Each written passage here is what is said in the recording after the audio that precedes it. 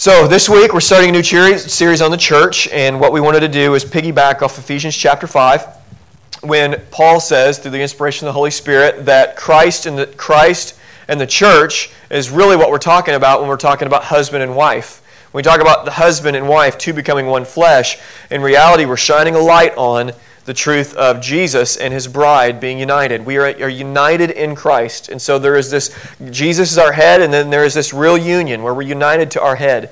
And so we're using that as the diving board, jumping off into 5 weeks about the church. And in week 1, we wanted to simply talk about the Scriptures, Sola, Scritpura, because every single thing we do here from week in, week out depends on the Scriptures being true. We as believers in Jesus believe in absolute truth, that the Bible it speaks and what it says is true and it's right. It's profitable for us, which is where we're going to be in 2 Timothy chapter 3. But for everything that we do and talk about the next 4 weeks, we have to be certain that it comes from something that is accurate and true and right in the very words of God, because then we can discover what does the Scriptures, what does God prescribe for His people to do. So this right here, coming together on a Sunday morning, it's prescribed in the Scriptures. It tells us to do this. Don't neglect the assembly. Do not forsake the gathering of the assembly. This is don't forsake and just go off and do Jesus in me. We gather because the Scriptures tell us to. We pray because the Scriptures tell us to. We receive communion because the Scriptures tell us to.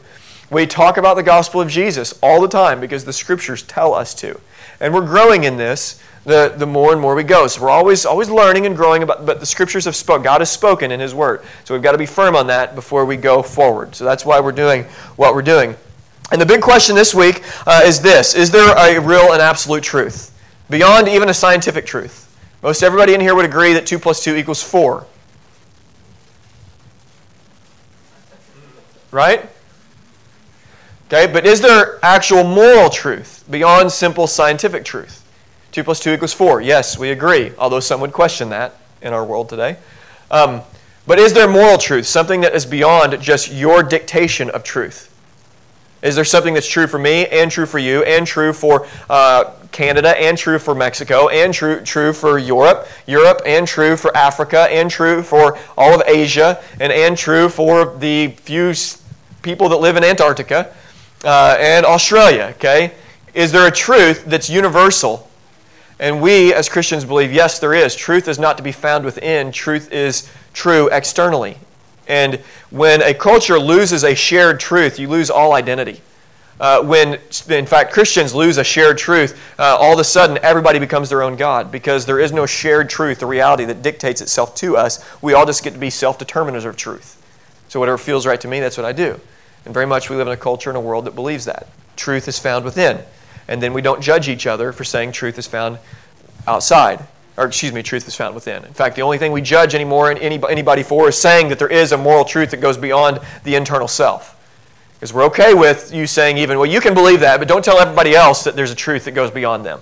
It's like the only thing wrong in our society right now is saying that there's a truth for you. No, there's a truth for me, our world says, but don't tell me there's a truth for you, or for us, or for the world.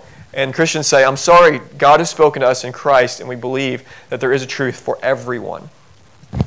And so that's what we're talking about today, truth. I want to show a little video and to show the problem at hand, but then I want to show, as you're watching this video, you're going to feel how ridiculous the video is, but then I want to show us all in this room how we're very much like these people. How their thought system is not too far from some of our own thought systems. So if you would, go ahead and play that, Cody.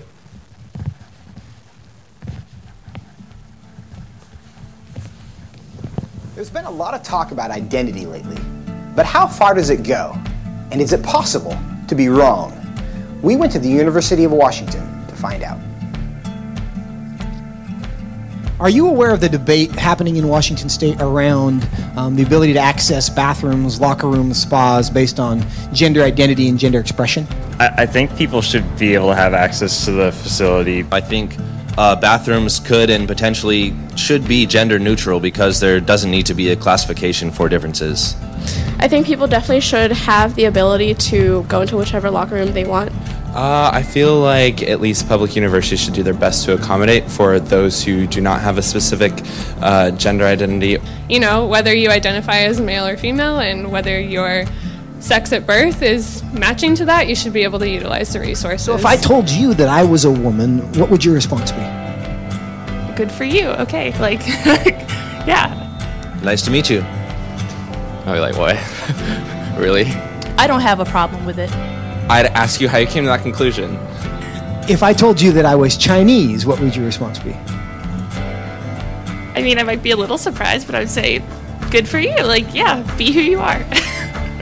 I would maybe think you had some Chinese ancestor. I would ask you how you similarly came to that conclusion and why you came to that conclusion. I would have a lot of questions, just because on the outside I would assume that you're a white man. If I told you that I was 7 years old, what would your response be? I wouldn't believe that immediately. I probably wouldn't believe it, but I mean, it wouldn't really bother me that much to go out of my way and tell you, no, you're wrong. I'd just be like, oh, okay, he wants to say he's 7 years old. If you feel 7 at heart, then then so be it. Yeah, good for you. So if I wanted to enroll in a first grade class, do you think I should be allowed to?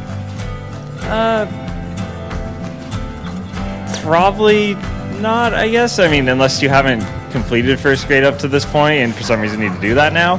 If that's where you feel like mentally you should be, then I feel like there are communities that would accept you for that. I would say so long as you're not hindering society and you're not causing harm to other people, I feel like that should be an okay thing. If I told you I'm 6 feet 5 inches, what would you say? That I would question. Why? Because you're not. No, I don't think you're 6'5". If you truly believed you're 6'5", I don't think it's harmful. I think it's fine if you believe that. It doesn't matter to me if you think you're taller than you are. So you'd be willing to tell me I'm wrong? I wouldn't tell you you're wrong. No, but I say that I don't think that you are. I feel like that's not my place as like another human to say someone is wrong or to draw lines or boundaries. No, I mean, I wouldn't just go like, oh, you're wrong, like that's wrong to believe in it, because I mean, again, it doesn't really bother me what you want to think about your height or anything. So I can be a Chinese woman. You sure. But I can't be a 6'5" Chinese woman. Yes. If you thoroughly debated me or explained why you felt that you were 6'5", I feel like I would be very open to saying that you were 6'5", or Chinese, or a woman. It shouldn't be hard to tell a 5'9" white guy that he's not a 6'5" Chinese woman. But clearly it is. Why? What does that say about our culture? And what does that say about our ability to answer the questions that actually are difficult? Okay, did you catch that? He said, what does it say about our society, and what does it say about our ability to answer questions that actually are difficult? Okay?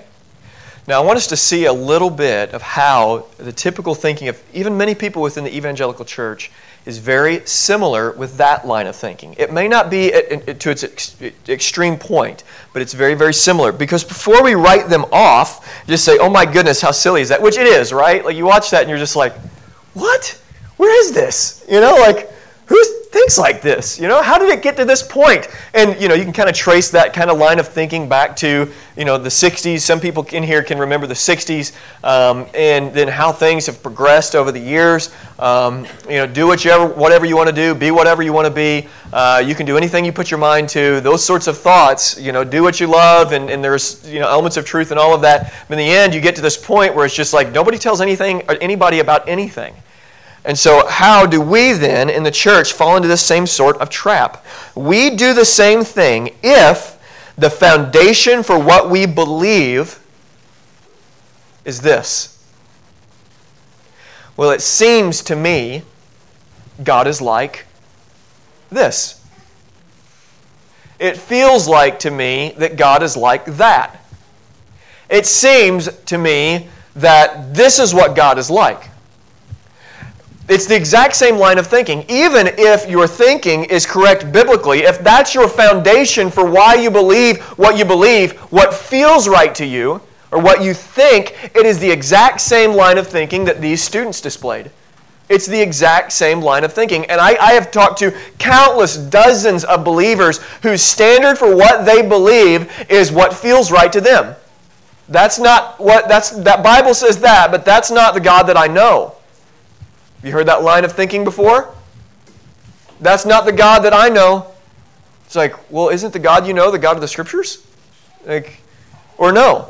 What feels right to me? Okay, here's some other lines of thinking that are very, very similar. My dad says, my mom says, and we do, as we talk about here in a few weeks, we're going to talk about honoring and respecting parents. I'm not speaking of dishonoring and disrespecting parents, so please hear me. But if your foundation for what you believe is, my dad says, or my mom says, or my grandma says, or my grandpa says, or my professor says, or my teacher says, or even my pastor says, your foundation for truth is in a faulty place. Parents, let me ask you, is it in the realm of possibility that you may be wrong on some of your thinking and some of the things that you have taught your children? I know that I'm going to teach my son some wrong things. I don't want to, but there's going to be some things I just get wrong as a parent. And hopefully I actually believe that, because you're like a parent superhero when your kids are young, and like I can tell you all the ways to parent a teenager right now when my son's like 1, And so everybody kind of gets the comedy in that, but okay, I'm going to teach my son some wrong things. I don't know. I always want to teach him the right things. But I'm human. Okay, has there ever been, is it in the realm of possibility that a grandparent or a professor or a teacher or a pastor has taught some wrong things? Is it in the realm of possibility? Even genuine, good-hearted, want to teach the truth, even passionately saying, what I believe is what the Bible says. That's what everybody says, even heretics. The Scriptures are our ultimate authority, but any time we appeal to any other authority outside the Scriptures as being the why we believe, the why of what we believe and why we do the things that we do, we're following the same string of thought. We may laugh at these people like crazy, but we're doing the exact same thing. Does anybody see the logical similarities? It just didn't feel right. Okay, well, that's the exact same. They're basing what they think and what they believe on what feels right to them. So people in this room, here and churches all over, we have got to shatter that with the truth of God's Word. We don't want to approach truth as if it's something that I just get to determine what I feel like truth is. Oh, it just seems right to me. Or the Bible makes me uncomfortable, so I'm going to make up a God that makes me feel comfortable. And that happens all the time. So we need to let that be shattered and walk into the truth of the Scriptures. Sola Scritpura is the title of today. Let me define Sola Scritpura. We're going to be in 2 Timothy chapter 3, verse 16 and 17, primarily just looking at those two verses. So go ahead and flip there. And I want to define Sola Scritpura. Sola Scritpura is one of 5 solas within the Reformation, and we're not even going to be considering or thinking about that a whole lot, but I do want to define what Sola Scritpura means. And in a time of misplaced authority and of a time when truth was being questioned, some reformers discovered over and over again that down through the history of the church, the people of God had been writing about the Word of God being the ultimate authority. And there was all these different debates about where does authority come from. And so some have said that there are authorities outside of the Bible, and then Sola Scritpura, the Protestant reformers, came and said, no, there is authorities outside of the Bible, but they're all subject to what the Bible says. There are all sorts of authorities out here that we should listen to and submit to. But they are all subject to and sit under God's Word.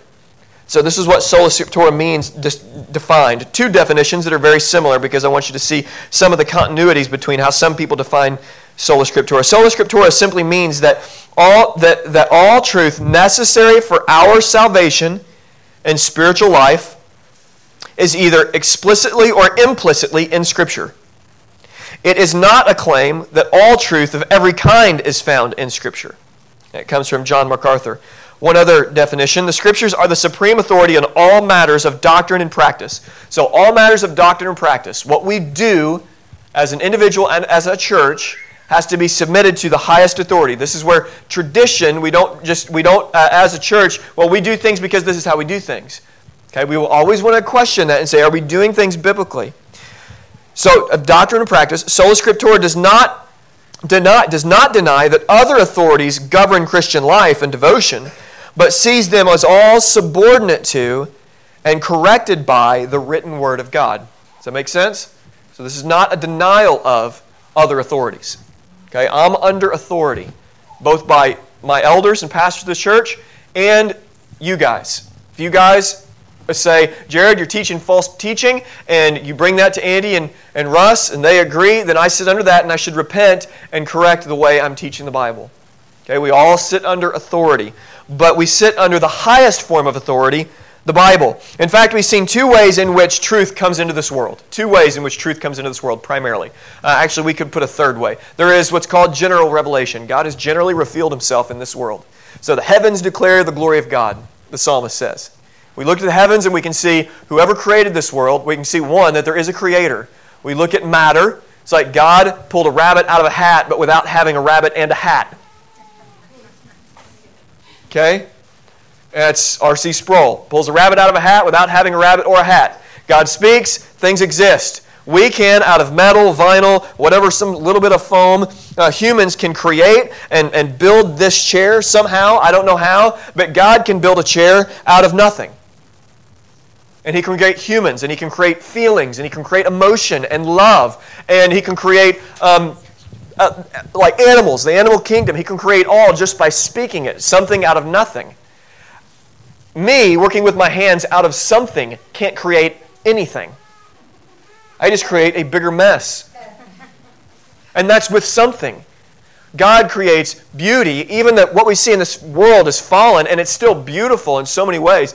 God creates something beautiful out of nothing. Okay, this is God. This is God. So, general revelation. And then we see and define truth. We see truth that's bigger than ourselves and what we get to dictate by the truth. Jesus defines himself as the truth. He comes. God has come. Jesus came. He revealed himself. God has spoken. We have said all sorts of words as humans. We have limitations to our abilities in our language, even in our ability to say what this next week is going to look like. We can say, here's what I'm going to do on Tuesday, and very rarely does Tuesday end up looking like what we say Tuesday is going to look like on Sunday. We don't have the ability to dictate what tomorrow holds or to say what tomorrow holds. Our words are feeble, but God's words are powerful and they're never wrong and they create and they're big. So God has spoken. He has sent his Son into the world and declared what truth is. In fact, in John chapter 1, verse 14, we see this. And the Word became flesh and dwelt among us. God's Word, Jesus, the Word, the great Logos, comes and He shows us what God is like. He is the exact representation of God, God in the flesh. Jesus comes as the Word and declares to us what truth is. He supernaturally breaks into this world, the very world He created that was created by Him and for Him, and He shows up as a baby and grows up as the perfect God-man, and He speaks. And in John chapter 14, verse 6, Jesus said this, I am the way, the truth, that's important, the truth and the life. We see that God has come in Christ. Jesus came. We have general revelation, then we have Jesus, and then we have the rest of the Bible. And here's what we're going to do real quick as we look into, let's just read it. Go ahead and turn if you're there. I hope you already said that. Chapter 3 of 2 Timothy, verse 16 and 17. Because what we're going to do is we're going to look at what Jesus, the Word, the way, the truth, and the life, what Jesus declares Himself to be. We're going to look at what Jesus believed about the Bible. Okay? What did He actually say about the Old Testament Scriptures? And that's going to be important because if we say, like many people in the world, you even reject Jesus as Lord and say Jesus is a great teacher, we want to actually say, okay, well, what does Jesus teach? And do we agree with that or not? What does He think about God's Word? Okay, and then we're going to look more specifically at the Word. So verse 16 says this, all Scripture is breathed out by God and profitable for teaching, for reproof, for correction, and training in righteousness. Keep on in verse 17. That the man of God may be complete, equipped for every good work. Okay, it starts off with two words. Verse 16, all Scripture. Okay, all Scripture. We have to ask the question, what does that mean? Okay, this is Paul talking about Scripture. What does all Scripture mean? I want you, if you want to explore this further. On Facebook, I've put several links, I think 4 links this morning on our Facebook page. And those are to different books that you can read about the reliability of the Bible. We're not going to get into historical reliability of the Bible this morning and the manuscript and manuscript evidences. There's a way to study ancient literature in a historical and critical way, and people have disagreed on the exact ins and outs of that over the years. But the Scriptures, I'll say this, after several hundred years of critical thinking about the Scriptures and historical work done, the Scriptures still hold true. They have held, the manuscripts themselves have held up to the highest forms of criticism that the world can throw at it, and we still have credible answers back to the questions that come. And so on the Facebook page, you can actually look and follow those links and purchase. There's a couple really accessible books that I linked into on there, and a couple websites and articles and stuff like that. So if you want to get into the actual manuscript evidences testifying to the Scriptures being true and reliable historically, you can do that if you would like. But I want us to, now that I've said that, look at what Jesus said about the Scriptures. Here's what I mean. Jesus saying that He is the way and the truth and the life. If He is the truth and life, if He is who He says He is, then we need to listen to what He says about the Scriptures. Because if Jesus is who He says He is, we want to make sure that our view of the Scriptures line up with Jesus' view of the Scriptures. We don't want a different understanding of the Bible than Jesus had Himself, correct? So as we look to Jesus, we want to say, okay, Jesus, what did you have to say about the Old Testament?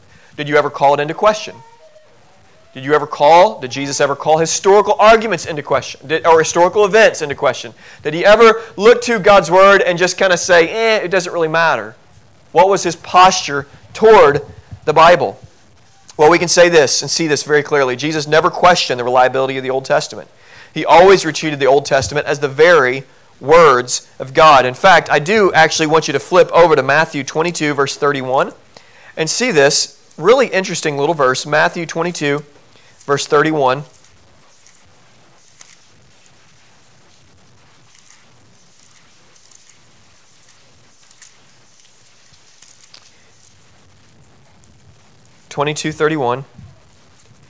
And here's what Jesus says to a group of hearers.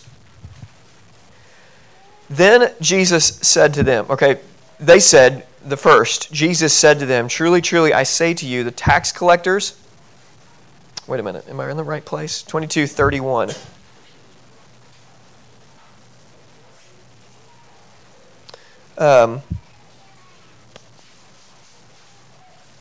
I think I put down the wrong reference here. Well, that's a bummer. That was a really good verse. 22:31? Yeah. No. Oh, I'm in 21. I'm sorry. 22:31. There we go. That's it. All right. I'm there. And as for the resurrection of the dead, have you not read what was said to you by God? You catch that? Have you not read what was said to you by God? Jesus believed the written word to be the audible word of His Father. He believed what was read in the Scriptures was the very words of God. It wasn't simple historical writings from a person in the Mediterranean region. It was not some Israelite author. It was the very words of God. This is what Jesus said about the words that were written, the very words of God. Also, Jesus quotes the Old Testament 78 times. The Pentateuch, the first 5 books of the Bible, 26 times. He quotes from Genesis, Exodus, Leviticus, Deuteronomy, Psalms, Proverbs, Isaiah, Jeremiah, Ezekiel, Daniel, Hosea, Amos, Jonah, Micah, and Malachi. And Luke 4, in the moment of His deepest temptation, among the moments of His deepest temptation in the desert after fasting for 40 days, the enemy is attacking Him and offering things to Him. And what does Jesus do in His moments of despair? He said, what? It is written to the enemy. It is written. It is written. It is written. Jesus loved the Bible even when He is tempted by the enemy. In Luke 24:27, Jesus lays out to the group of people who are walking with Him on the road to Emmaus, the disciples that were walking with Him, and He lays out to them the Psalms and the prophets, Moses, the law, and the prophets. He lays out to them the Scriptures, and He tells them all the things in the Scriptures that testify about Himself. Jesus loved the Bible and connected the dots for them. He began to tell them, hey, from Genesis to Malachi, here's how all of this connects and tells you about me. And then it says that he opened their minds to understand the Scriptures. And in fact, this is what we need. We don't just need analytical or just clear-cut arguments about the Scriptures. When we approach the words of God, God has to act upon us as Jesus did in Jerusalem that day. As Jesus opened their minds to understand the Scriptures, their hearts burned within them, and they saw the Scriptures to be the very Scriptures, the words of God. And that's what we need. So when people are arguing with us or talking to us about the reliability of the Bible, we can give them historical arguments of why we believe this literature to be more than simple literature. We believe it to be the very words of God. We can give them arguments and reasons why, but ultimately we need Jesus to come and open their minds to understand the Scriptures. Because the Scriptures say some highly offensive things to humans. It tells them that there are some things that you can't do. There are some things that your mind cannot comprehend. There are some things that you can't morally do. You cannot save yourself. And that's highly offensive. It takes Jesus opening our minds to see the beauty of that, to see a God who loves sinners and comes to save them single-handedly. Because we always want our hands in that saving work. We always want our part of making ourselves right. And the Scriptures are not going to do that. They're going to say God gets all the glory. So Jesus opens their mind to understand the Scriptures. Jesus loves the Bible. So we believe through the historical reliability, but more importantly, we believe Jesus opens minds to understand the Scriptures, but we see Jesus, the truth, we see Jesus testifying about the Scriptures. Jesus never calls the Scriptures into question. So to say simply that Jesus is a good philosopher, a good teacher, but not to agree with what he says and the words that he teaches is a logical fallacy. We can't say he's a good teacher. We want to line up and say, yes, Jesus, you're right. The Old Testament is the very Word of God. What about the New Testament? Because when we talk about all Scripture being God-breathed, how do we know about all Scripture, these New Testament books? Okay, 37 books in the Old Testament. That's God's Word. Well, what about these 27 books in the New Testament? Okay, what do we say about that? How do we know 39 in the Old, 27 in the New? How do we know the New Testament is the very words of God? I want you to hear both Peter and I want you to hear Paul. First, we're going to look at what Paul says in the New Testament. 1 Timothy 5:18. If you look at that, 1 Timothy 5:18.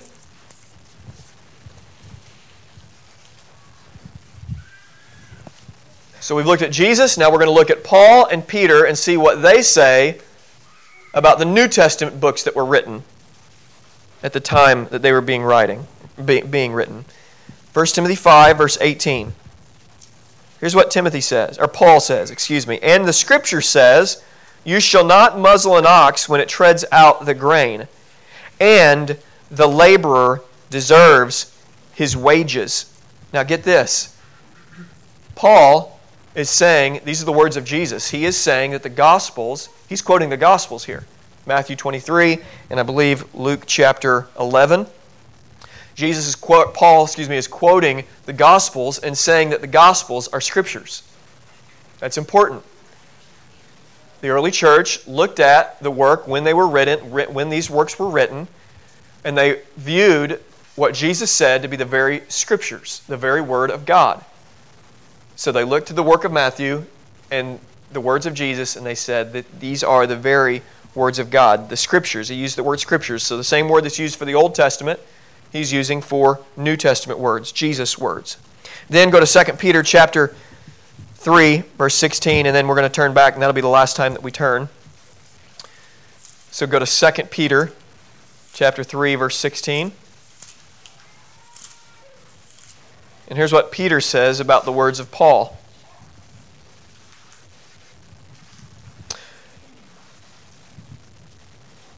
Starting in verse 15, actually. And count the patience of our Lord as salvation, just as our beloved Paul also wrote, according to the wisdom given him, as he does in all his letters when he speaks to them in these matters.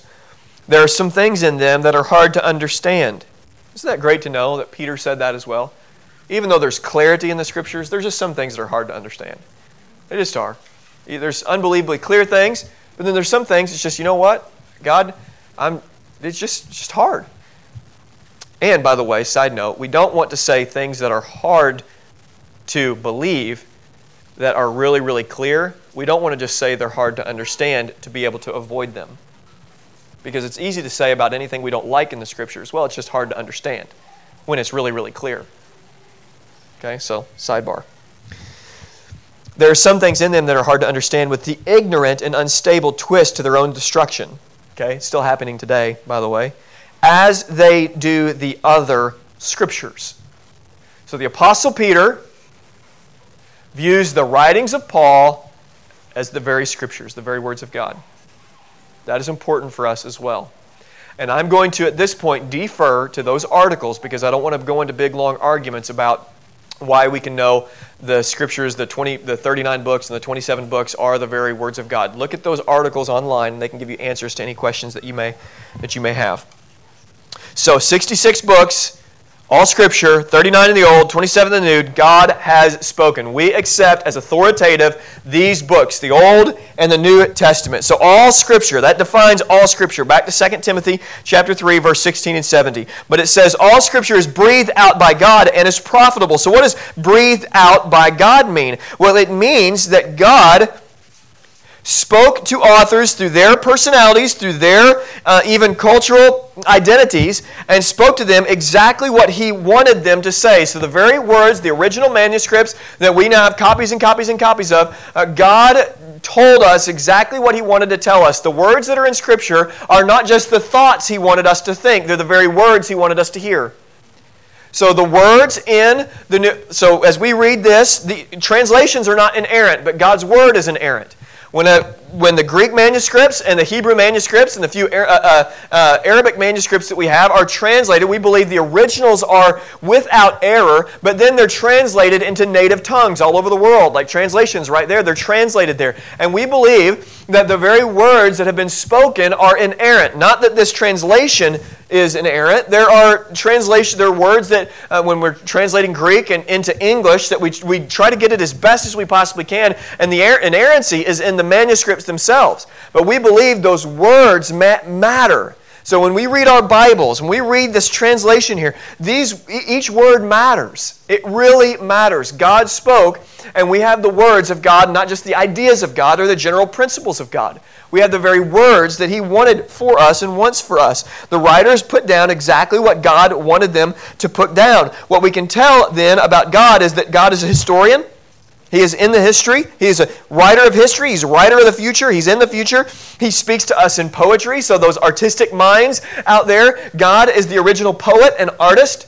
He paints beautiful horizons for us, even broken horizons that He still gets through to us the beauty of His handiwork by painting to us a beautiful sunset, seeing beautiful mountainscapes. We see the artistic work of God. When we look into the eyes of other believers, or even non-Christians, just the image of God, we get to see God's creative work through just looking at a human and the way the human body works, the way eyes work, the way arms bend, the way joints bend. This is our God. He is artistic. He knows what He is doing. And in the Scriptures, we see beautiful poetry. We see songs. We don't only see songs, we see letters, we see prophetical works, we see apocalyptic literature, we see a God who pieces all these sorts of literature together and speaks in such a way that humans can hear and respond. And He's brought it together in this book, the Bible. He has breathed His Word, breathed out by God. Friends, this is really good news, and this is where the gospel comes in. What if God didn't speak? Well, if God didn't speak, there would be no creation. We wouldn't exist. But then God gave us the ability to speak. And we, through our speaking, revealed our sinful hearts and sinful natures.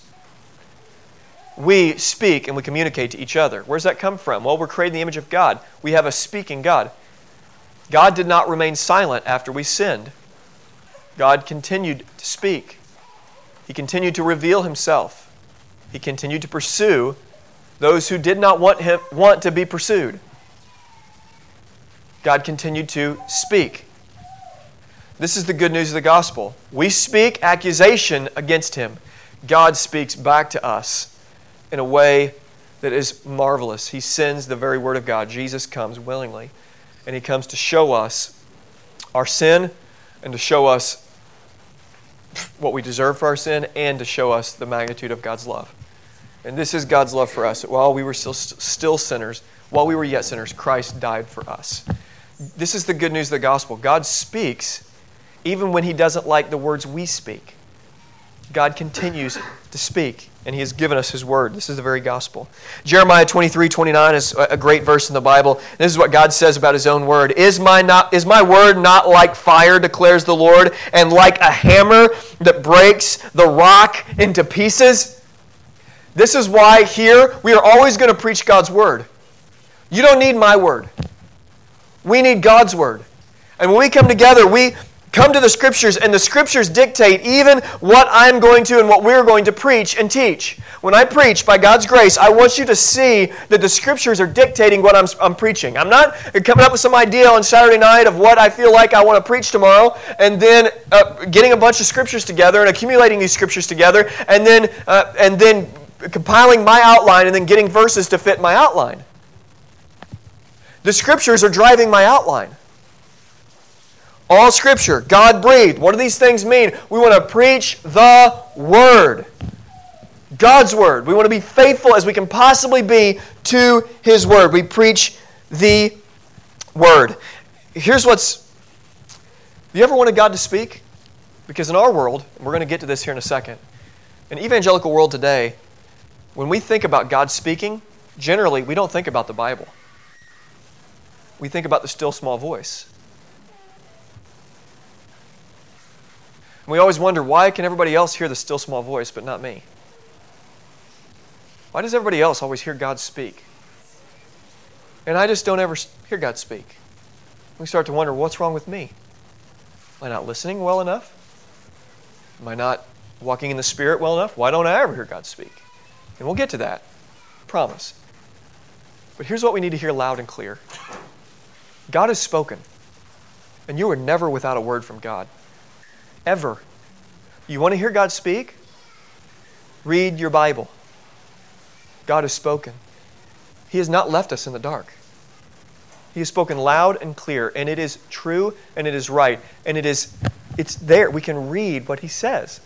What a privilege to be able to read and hear from God. You want to hear God speak audibly?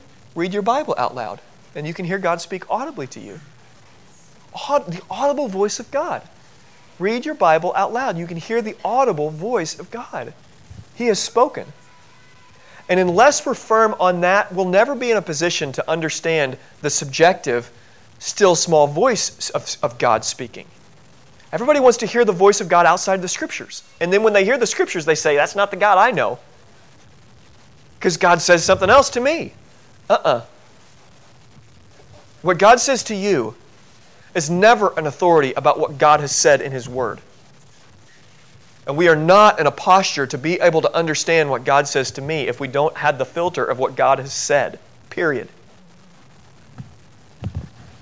So if you want to get to the point ever of being able to understand and hear God speak, and to a lesser degree, and yes, the Spirit does come, the still small voice gives us direction when we don't know where to go or what to do. And one of the reasons I firmly believe that is because God was a speaking God even in the dark ages when people didn't have the Bible.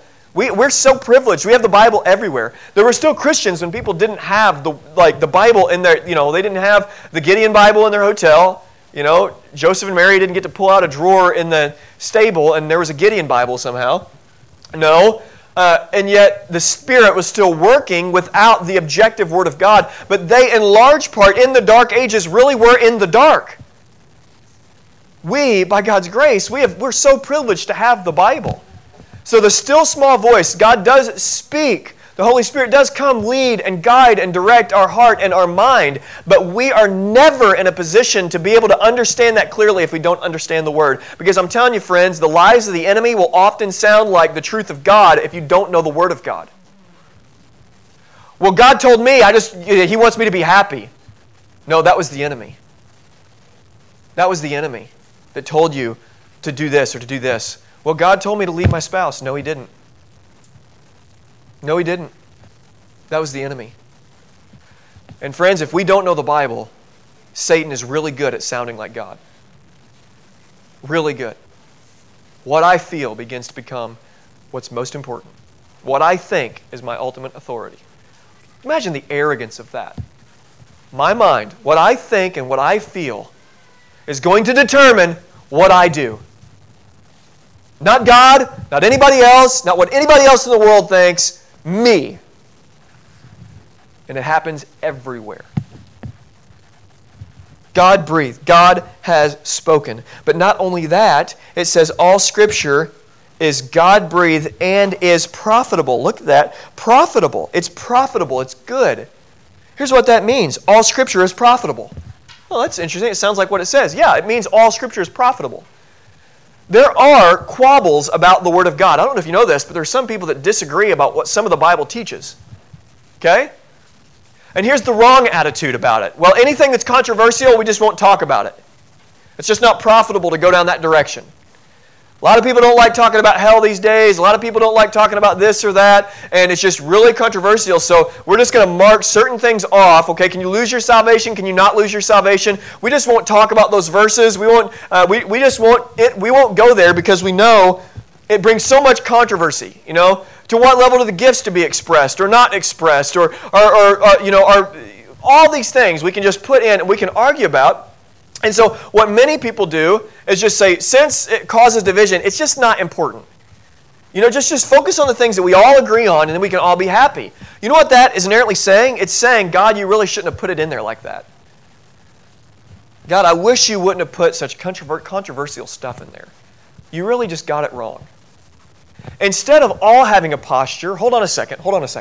Let's humbly approach, and let's all, by God's grace, embrace the ability to say, you know what, I am nearsighted, and there's going to be some things I just miss. And I love, I almost reference it every single week. I love, it just so got my heart when Russ said, we come as toddlers. It's like we come as toddlers. I'm just a toddler preacher. I just come as a toddler Christian. We're learning, we're growing. We're just come as a toddler. But the Scriptures are not wrong. And so we want to gather around the Scriptures and we want to learn and say that it's all profitable. Profitable for what? 4 main things. Here's the bullet points. I'm trying to give us bullet points in order the last few weeks, and it's just kind of been fun. Maybe it's been a little bit more structured for you if you're a note taker. But number 1, here's what the Scriptures are profitable for. Remember, they're all Scripture, God-breathed, and profitable for what? Number 1, for teaching. For teaching. The Bible teaches us what we need to know and learn. It doesn't teach us everything about all truths, but it tells us everything that we need to know and need to learn about God and humans. It tells us what we need to know. As we're learning the Bible, you individually, as you're studying the Bible, it's important for you to know your Word, be a student of the Word, and study it. But I also want you to know that it's not good if you have interpretations of the Bible that nobody else agrees with. We don't have church historians as our ultimate authority, but we do not arrogantly look back to church history and what the church has believed for 2,000 years and disregard it for our own interpretations of Scripture. We want to lean into other godly brothers and sisters and learn together. So the Scriptures are our ultimate authority, but don't make your own interpretation your ultimate authority. It's the Scriptures. Okay? So we need to make sure that we do learn from those who are around us and those in church history. It's profitable for teaching. So here's what you need to know. Learn from the Bible. Learn how you should think and how you should feel, how you should approach situations in life, how you should approach your family life, how you should work your vocational life. Learn how you should evangelize. Learn how you should repent of sin and trust in Jesus again tomorrow and today. You learn things from the Bible. You learn proper thinking from the Bible. And that's what we need to humbly do. God, I want to learn from you. It teaches. What else does it do? Well, it corrects us. Where we think and feel wrongly, we're corrected by the Bible. It tells us, number 2 is reprove. Reprove. The Bible tells us where we're wrong. We come into this world and we grow up in homes. My parents are here, godly mother and father, and just like my son, godly mother and father, we're going to teach our children some wrong things. Again, it's unintentional. But if I think anything that I grew up in Southern Illinois taught me some things. My school taught me some things. My upbringing taught me some things. Everything taught me some things, okay?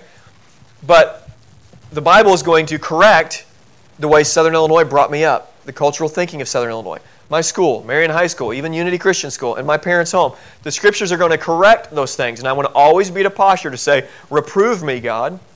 Tell me where I'm wrong. I want to be right. But it doesn't just tell me I'm wrong. Number 3, it corrects. The Bible is not simply telling us when we're wrong, it tells us the truth. So we should reject falsehood and be corrected by the Bible. To admit you're wrong today is a good thing. It means you're going to be more right tomorrow. We live in such an ego-driven society that for those who have actually accepted absolute truth, they've made absolute truth their idol, and to admit that you're wrong on anything becomes your gospel becomes being right on everything. And we, by God's grace, need to have a posture to be able to humbly say, you know what, I was just wrong. I was thinking wrong and feeling wrong, and I just understood the Bible wrong, and I was just wrong. I was wrong. Just wrong. Grow in your ability to say, I was wrong. It doesn't mean you have to lose your convictions, but grow in your ability to say, I'm wrong. And fourthly, it trains us in righteousness. Trains us. You want to grow in godliness? You want to grow in Christ-likeness? Read your Bible. Study it. Submit to God's Word. Receive it as God's Word. Andy, you can go ahead and come up. It will train you in righteousness. You want to grow in godliness? Study your Bible. Willow Creek Community Church did a huge, like $1 million study, and they wanted to find out what is the number one thing that contributes to spiritual growth in the life of the believer. Spent like $1.2 million or something like that on this. I'm getting some of the numbers, but it was over $1 million. And after years of research, millions of dollars, you know what they discovered? The number one way believers grow? Studying their Bible. Now, isn't that interesting? All Scripture. Well, what does it do? Verse 17. That the man of God may be complete and equipped for every good work. This is important. You can be complete for every good work without the subjective, without the still small voice. The Bible tells us we will have the still small voice.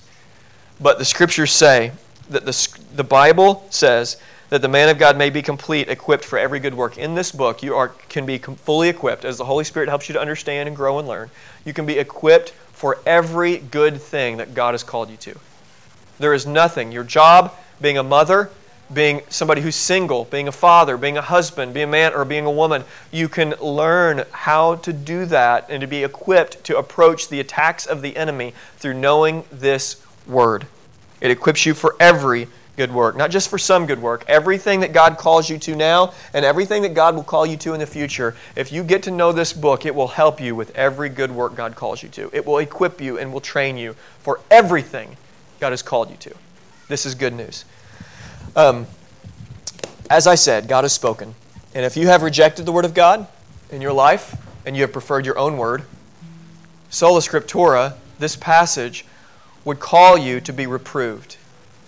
The Bible would call you to be reproved. Stop trusting your own word and your own thoughts over what God says.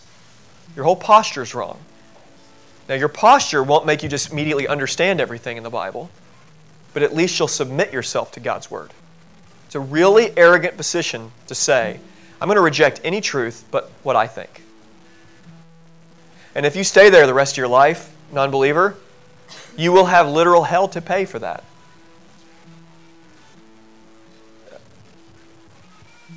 So reject that, be reproved, and then be corrected. God, you're right.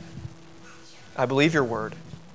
And then the second category, because there's Christians in here, have you been there? How many times? I can't tell you how many countless times I've said this. That's not the God I know. Anybody done that before? Said that? Read a scriptural verse and just like internally feel like, Okay, that's really wrong. And we need to stop that. We may have the posture, I just don't understand, and that's really hard. But never write off God's word and never apologize for it. Is it in the realm of possibility that your thinking and your feeling could be wrong when you hear the Bible? Is it in the realm of possibility? Maybe my thoughts about God, maybe my feelings about God are wrong. It's okay to admit you're wrong and to submit to God's word and say, God, you're right. I just humbly want to say, I just want to grow. I just want to know and love you. And so wherever you're at, okay, here's your time to respond to the still small voice. Because the Holy Spirit comes and begins to say, hey, you know what? That word that I wrote, not just the word that Jared's up there blabbing on and on about, that word, yes, God's right. And I want you to submit to what God says. So let's pray, and then we'll follow the leading of the Holy Spirit. God knows how to intimately deal with each one of us. Let's pray.